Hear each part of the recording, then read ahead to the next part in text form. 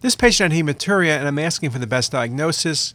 While you look at these early phase images, there's a mass about 2 centimeters in size in the patient's right renal pelvis. This is not an infarct, it's not a carcinoma, and this is not a non-opaque stone. This is transitional cell carcinoma. Transitional cell carcinomas are mildly vascular, they're not hypervascular. They can sit right in the renal pelvis without causing any obstruction. Just a very nice example.